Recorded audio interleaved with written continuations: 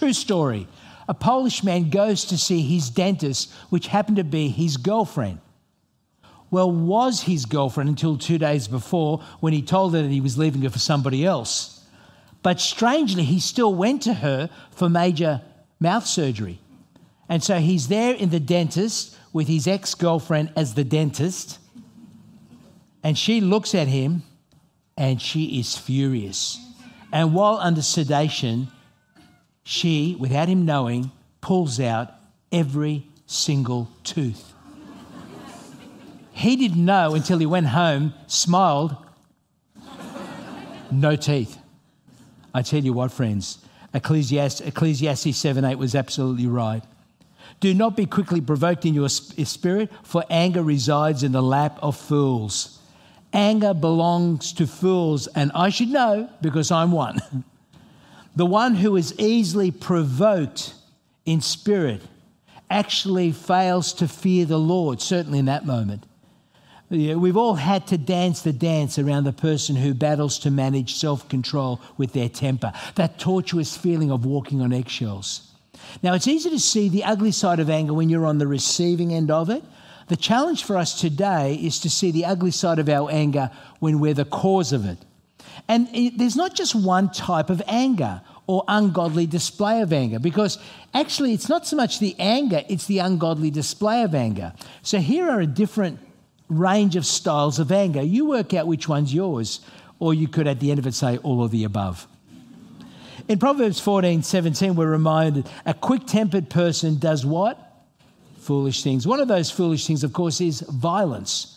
It can be anything from road rage. Still remember the day my dad got punched in the face because he bipped the car in front of him, to domestic violence, where husbands raise their hand against the woman they promised to love and protect, to parents letting loose on their kids because they're exasperated. Anger can produce violence. More often it produces ungodly words. Blasphemy, where the precious name of Jesus is vomited out of our mouth. Cruel words, words that are like knives plunged into the hearts of those whom we love, destroying their self-esteem. Swearing. Proverbs 27:4 says, anger is cruel and fury overwhelming. Cruel words that leave shattered lives behind. We may take pride in the fact that most of us are probably not violent people, but that's only because we don't understand the power and damage done by cruel words. Cruel words. One lady I spoke to, she said, Ray, my partner beat me from head to toe, black and blue. But she said, you know what really hurt? It was those words that he said. They're still ringing in my ear. The power of words. I'm not surprised then when Jesus says what he says in Matthew 5:21, the passage for today. He says this, you have heard that it was said to people long ago, you shall not murder, 6th commandment, and anyone who murders will be subject to judgment, eye for an eye, tooth for a tooth. But I tell you, here is Jesus displaying his godness. I tell you, anyone who is angry with a brother or a sister will be subject to judgment. Again, anyone who says to a brother or a sister, Raka, is answerable to the court. And anyone who says, you fool, will be in danger of the fire of hell. Seriously, who hasn't said to the TV screen about a sport they're watching and said to the referee, you idiot? I've been guilty of it many a time, forgetting that person's made in the image of God. Jesus is saying anger and murder spring from the same heart. He is saying that if left unforgiven, we'll end up in the same place. And that worst of all, that words that spring from anger kill. Some time ago, I was preparing actually this passage in another context. And I was meditating on Jesus' words about anger and murder. And I remembered years earlier when my son was about 5, how he woke me up. I'd had a series of long nights, long days, long nights. I was really exhausted and he woke me up to turn on the TV or something. He was very young and I got very upset with him. And years later, as I'm preparing this message and I'm remembering what I said to my son and I'm hearing the words of Jesus and I remember typing the words, I murdered my son that day. That's what I did. I murdered my son that day. And it wouldn't be the only time. That's why Proverbs calls these words death words. Proverbs 18:21. The tongue has the power of life and death, and those who love it will eat its fruit. Anger produces death that crushes everyone. But of course, there's also the style of anger that's just silent and deadly, is there not? What's called often passive aggressiveness. And maybe you don't identify with the angry outbursts, but maybe for you it's the passive aggressiveness that goes on for hours, days, months, years, that slowly choke relationships to death. People punishing people by saying nothing, punishing people by sulking or cynicism or sharp jabs of sarcasm, or the refusal to give eye contact, all the time inflicting pain on the other person without ever raising your voice. I remember once, it was a bad year. It was, you sort of, there are years you think, that was not one of my better years.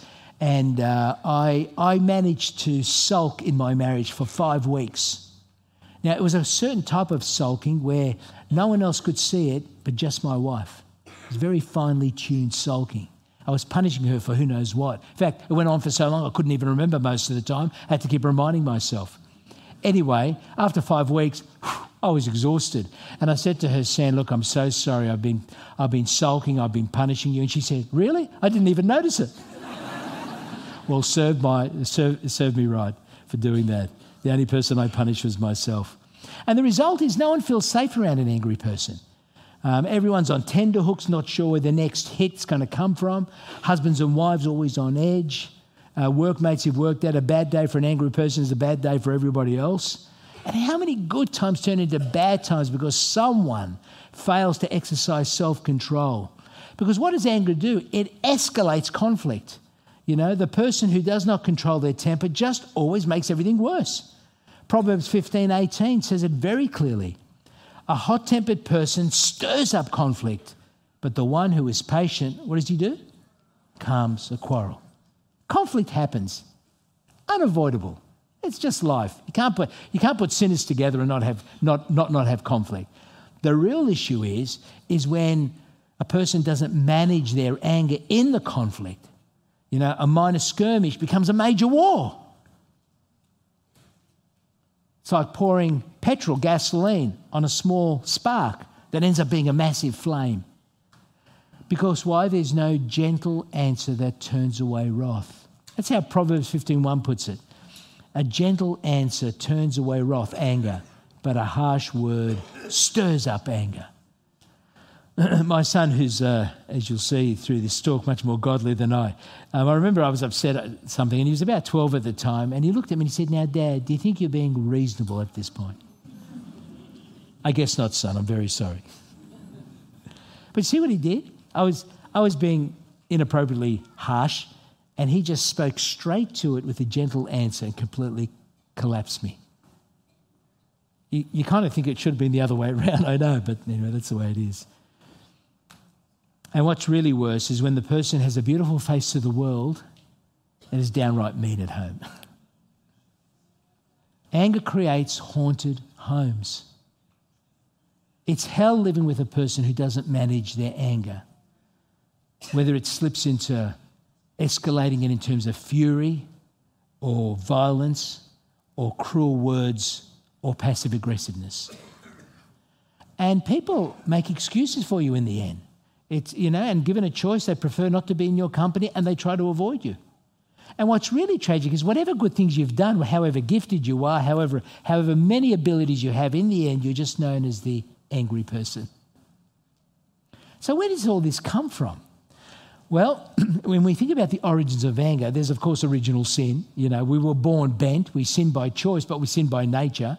The heart of the problem is the problem of the human heart.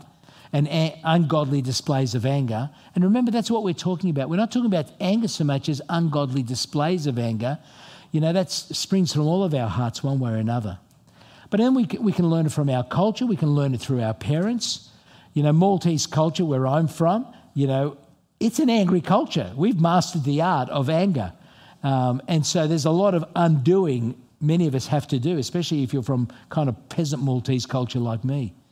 May have learned it through a parent. You know, I watched my dad often, whenever he was under pressure, he lost his temper. Now, you grow up and seeing those two things happen all the time, you're being taught. Pressure means I'll lose my temper. It's okay when one thing happens, the other thing's okay to happen. So it's very good for you to reflect on how have you learned to manage anger from one or both of your parents? And sometimes it's a result of not being parented enough, under-parenting. Proverbs 29 says, a rod and a reprimand impart wisdom, but a child left undisciplined disgraces its mother. I really thank God for my mum. She noticed, there was one time I'm no good with my hands. I can't fix things very well. And my bike was broken. I was trying to fix it and it wouldn't be fixed, so I kept kicking it. And she saw me just kicking the bike. And she pulled me aside. She said, Ray, if you don't learn to manage your temper, what will happen is you'll end up hurting someone and end up in jail. What a loving thing that my mother did to me that day. She loved me enough to warn me that left to myself, something worse can happen. But what is anger? Anger either functions to either punish others or protect you from more pain. Psychologists often call anger a secondary emotion. It's not the primary core emotion. That when you peel back anger, what have you got? But a heart that's hurting. That's what you've got. So our anger wants to either punish someone who's hurting us or it wants to protect us from more hurt. I remember one time I was upset with my wife, Sandy, we were driving, and she'd said something that I felt really disrespected by it. But all she got was harsh words from me. She never got to see my heart that was hurting. Why? Because I gave her my heart gift wrapped in barbed wire. And that's what anger is. You know, a hurt heart that's wrapped up in barbed wire. And it's very hard to know how to manage that because the anger gets in the way. I wonder if that's how you try to share your hurt with people when you're disrespected. And it's interesting, my anger kept us apart. But when I finally explained to her, actually, I'm sorry, I shouldn't have said what I said. It was actually, I think I felt disrespected when you said what you said. Well, she could hear that. It's hard to hear anger, but it's easier to hear hurt. So anger keeps us apart, but sharing our hurts often brings us together. But why didn't I tell her I was hurting? Because of pride, male pride. I didn't want to be vulnerable with her. And that's the core problem with anger. It's pride. You know, our anger almost is kind of us playing God. Our anger is about demanding that we be treated properly and won't be tied to anyone who gets in our way. Our anger is about us playing judge and jury. Anger. It carries within it this spirit of demandingness. I demand to be treated properly. And if you don't do it, you are going to pay one way or another. James 4 says that, doesn't he, in his own way? James 4 verse 1, he says, what causes fights and quarrels among you? Don't they come from your desires that battle within you? You want something, but you don't get it. You kill and covet, but you cannot have what you want. You quarrel and fight. You do not have. Why? Because you do not ask God. You see, so often we have legitimate desires to be treated properly, respect, love. But what happens is, with pride, we turn those legitimate desires into demandingness. And when our goal is blocked, we make others pay the price.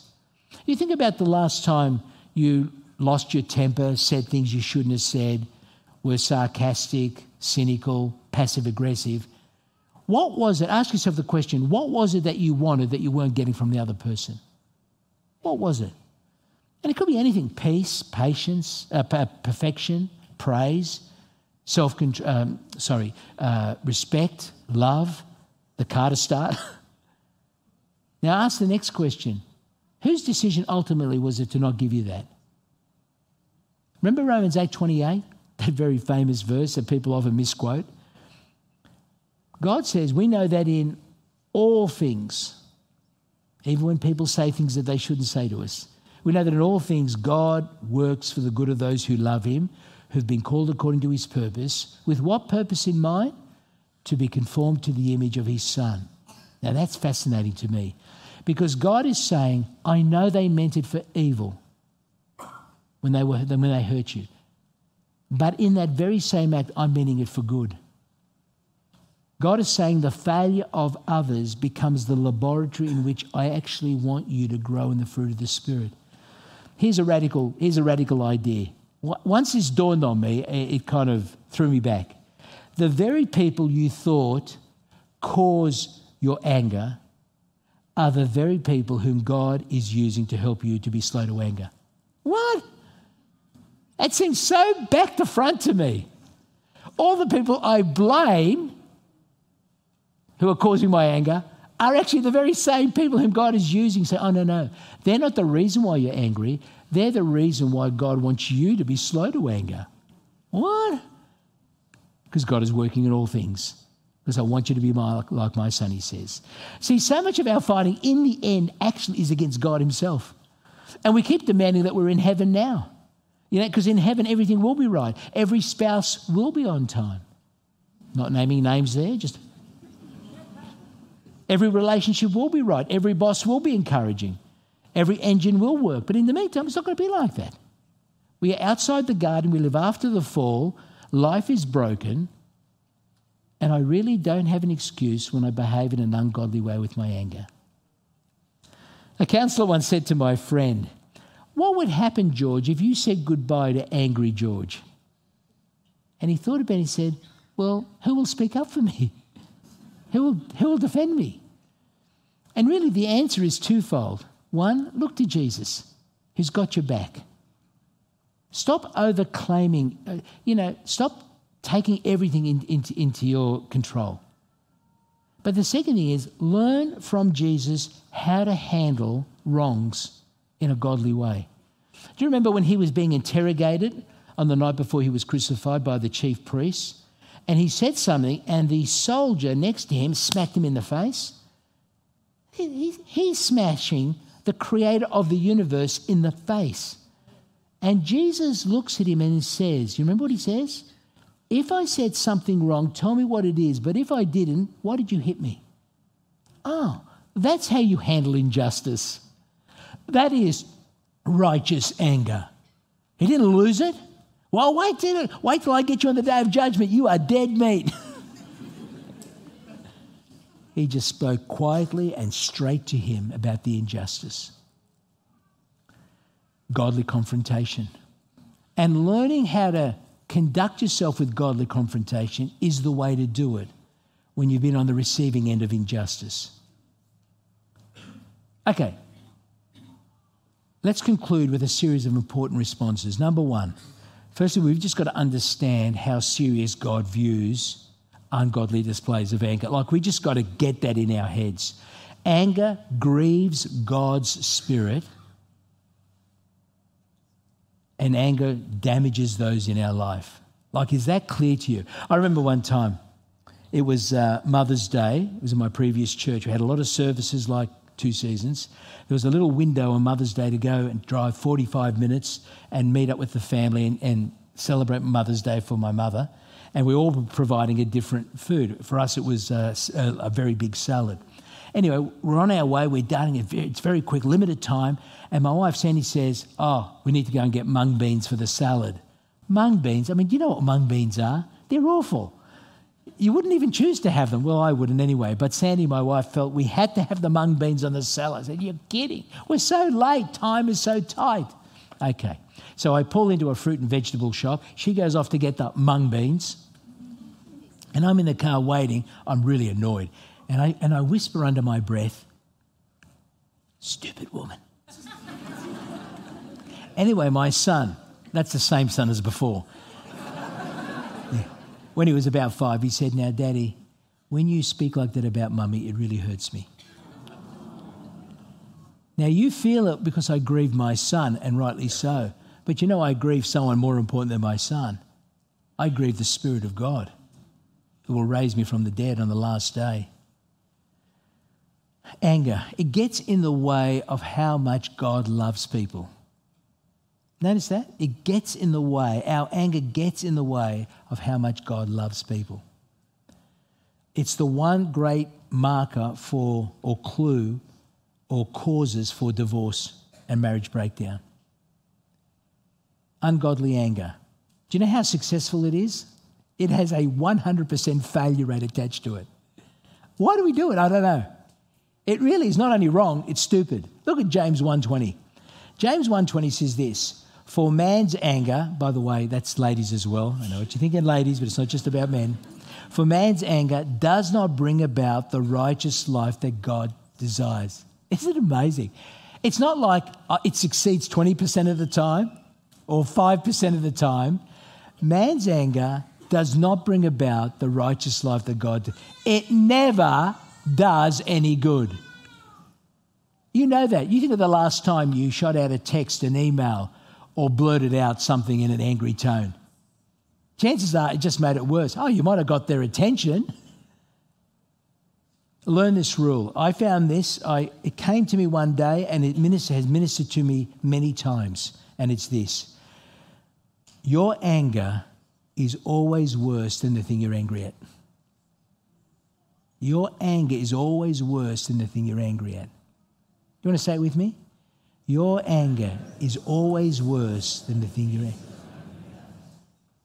Now, it's easy to say, it's actually hard to believe.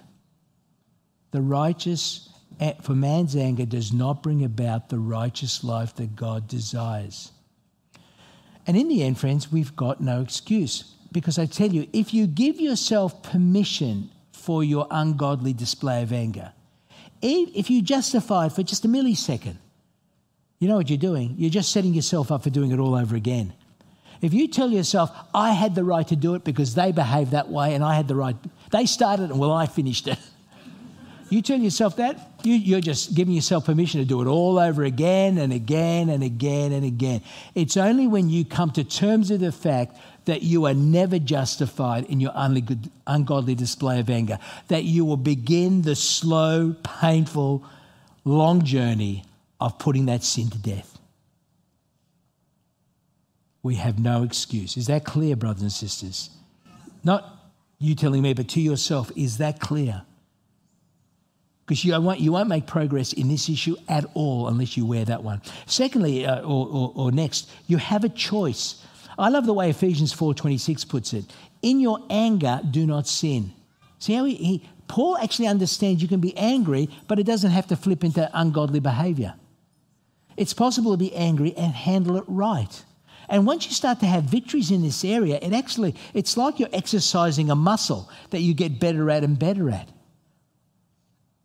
It doesn't have to always end up with destruction and harm and conflict. But I tell you what, sometimes it doesn't feel like a choice. It's like a mousetrap, something happens and you just kind of respond quicker than you even got. Your brain is kind of left behind as your mouth has taken off. How did that happen? And it really feels like it's not a choice. I get that. Believe me, I get that. And I thought that right up until one day. I was upset at something, and it was a Saturday morning. There was a knock on the door.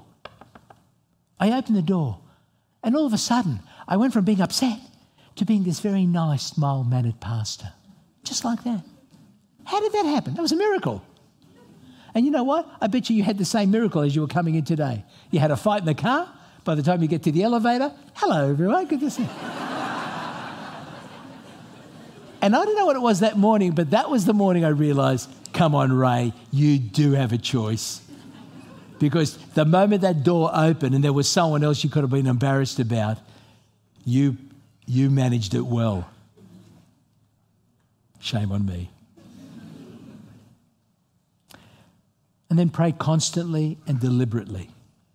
Whether your style of anger, obviously if it's violence, of course, it's extremely serious, isn't it? But it doesn't have to, I think we think to ourselves, if it's violence, that's in a separate category. Well, it's on the same spectrum, brothers and sisters. It doesn't have to be violence for you and I to take it seriously. Passive-aggressive sulking does long-term damage. Cruel words does long-term damage. Rage does long-term damage. And if this is your issue, and it's probably, I think, a lot of us in different ways, you need to make it your lifelong project. I would have for a long time have a section of my prayer cards devoted to this issue. I would ask myself a set of questions. I would pray about it deliberately and intentionally because I wanted to deal with this issue. I did not want it to win over me. I wanted to win, or by the grace of God, have victory over it. Go to counselling. By this stage, I felt like I dealt with my anger. But I remember going to an anger management course to help a couple of guys, encourage them to go. And I remember calling up to book for this course back in Sydney. And the guy on the phone said, do you have a criminal record? No. Do you have an apprehended violence order on you? No. But, the more he was talking, the more I was realising that's right. Because anger that's not dealt with can actually lead to devastating effects.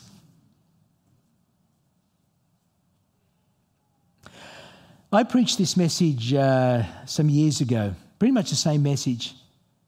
And I threw out the challenge. And it was to heal the wounds of those you have caused. To heal the wounds you have caused and I have caused. And so I'd love more than anything to really plead with you today. Go to those people in your life, spouse, children, friends, work colleagues, whatever, and sit with them and say, look, can I ask you a favour?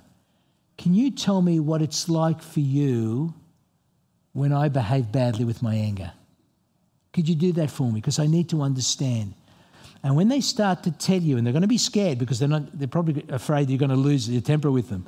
But as they begin to tell you what it's like for them, tell yourself, I've got no excuse. I've got no excuse. And own it, embrace it, and apologise in an unqualified way. Well, I threw that challenge out. I'll be honest with you, very few people take up the challenge. It's sad to me, but very few take it up, at least that I'm aware of. But after this one conference, this man sent me this email. I was so encouraged by it. I'm going to end this talk by sharing it with you, that God can change us. And this is what he said. I think we've got the words on the screen. I've been a Christian for over 30 years. As I reflected on the anger I showed to my own family, I realised the truth of one of your statements. Your anger is always worse than the thing you're angry at. And I came also to the realisation that my justified anger was actually a vain attempt to take over God's job in protecting others, but mainly myself. After the talk, I made up my mind to meet this issue head on and take responsibility for my anger. I sat my family down and I asked them, what was it like for them when I lost my temper? One of my children said it had made them feel afraid. Another said, makes me want to run away. Sometimes it was like walking on eggshells. It's very humbling to do it, but I knew I had to do it and not give my flesh any more excuses. I repented in front of them and asked them each individually for their forgiveness. My family prayed for me and we all wept. One of my daughters prayed and thanked God for the courage I'd been given to confront this issue. This experience has drawn me even closer to my family and them to me. Even in 3 short weeks, I've noticed a difference in my relationships, especially with my middle daughter. Is that not beautiful?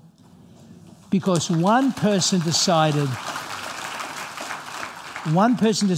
I'm not going to let the word of God fall to the ground again. I'm going to let it, by the grace of God, minister to my spirit and transform me. And when you have fallen, and you will fall again, remember this truth. You can't fight a sin that's not already forgiven. You can't. Jesus, who taught these tough words on anger and likened it to murder, is the same Jesus who, by Matthew chapter 27, 3 years later, will find himself at the cross, taking your sins and God's wrath upon himself so that you and I could be forgiven for all the times we behaved ungodly with our anger. So don't get tired of asking for forgiveness, because he never gets tired of forgiving. And never forget that in Christ Jesus, you can't make God angry. That's what frees us up to take on the challenge to, in our anger, not sin. And friends, when the change starts to happen, you praise God, because the Spirit of God is in you, wanting to work with you to transform you in this area. I beg you, friends, don't let these words fall to the ground. Let's pray in Jesus' name. Oh, Heavenly Father, We praise you, for you are slow to anger and abounding in steadfast love. We praise you, Lord Jesus, for going to the cross and taking upon yourself the judgment that our sins deserve, including the sin of anger in its many forms. And we pray today, we declare today that this stops. No more excuses, Lord. No more justifications. No more explaining away the fact that because they hurt us, we have a right to hurt them. We pray and beg, Lord, by the conviction of your Spirit, that these words will not fall to the ground, that in our anger we will not sin, and that we will take that next step and invite our loved ones to tell us what it is, what it was like for them when we were angry, so that we may begin to minister and heal their wounds. Oh, Lord, we beg you that today will be the day of the day we say goodbye to angry us. And that today is the day where in our anger we sin not. And we pray all this in Jesus' powerful name. And all the saints said,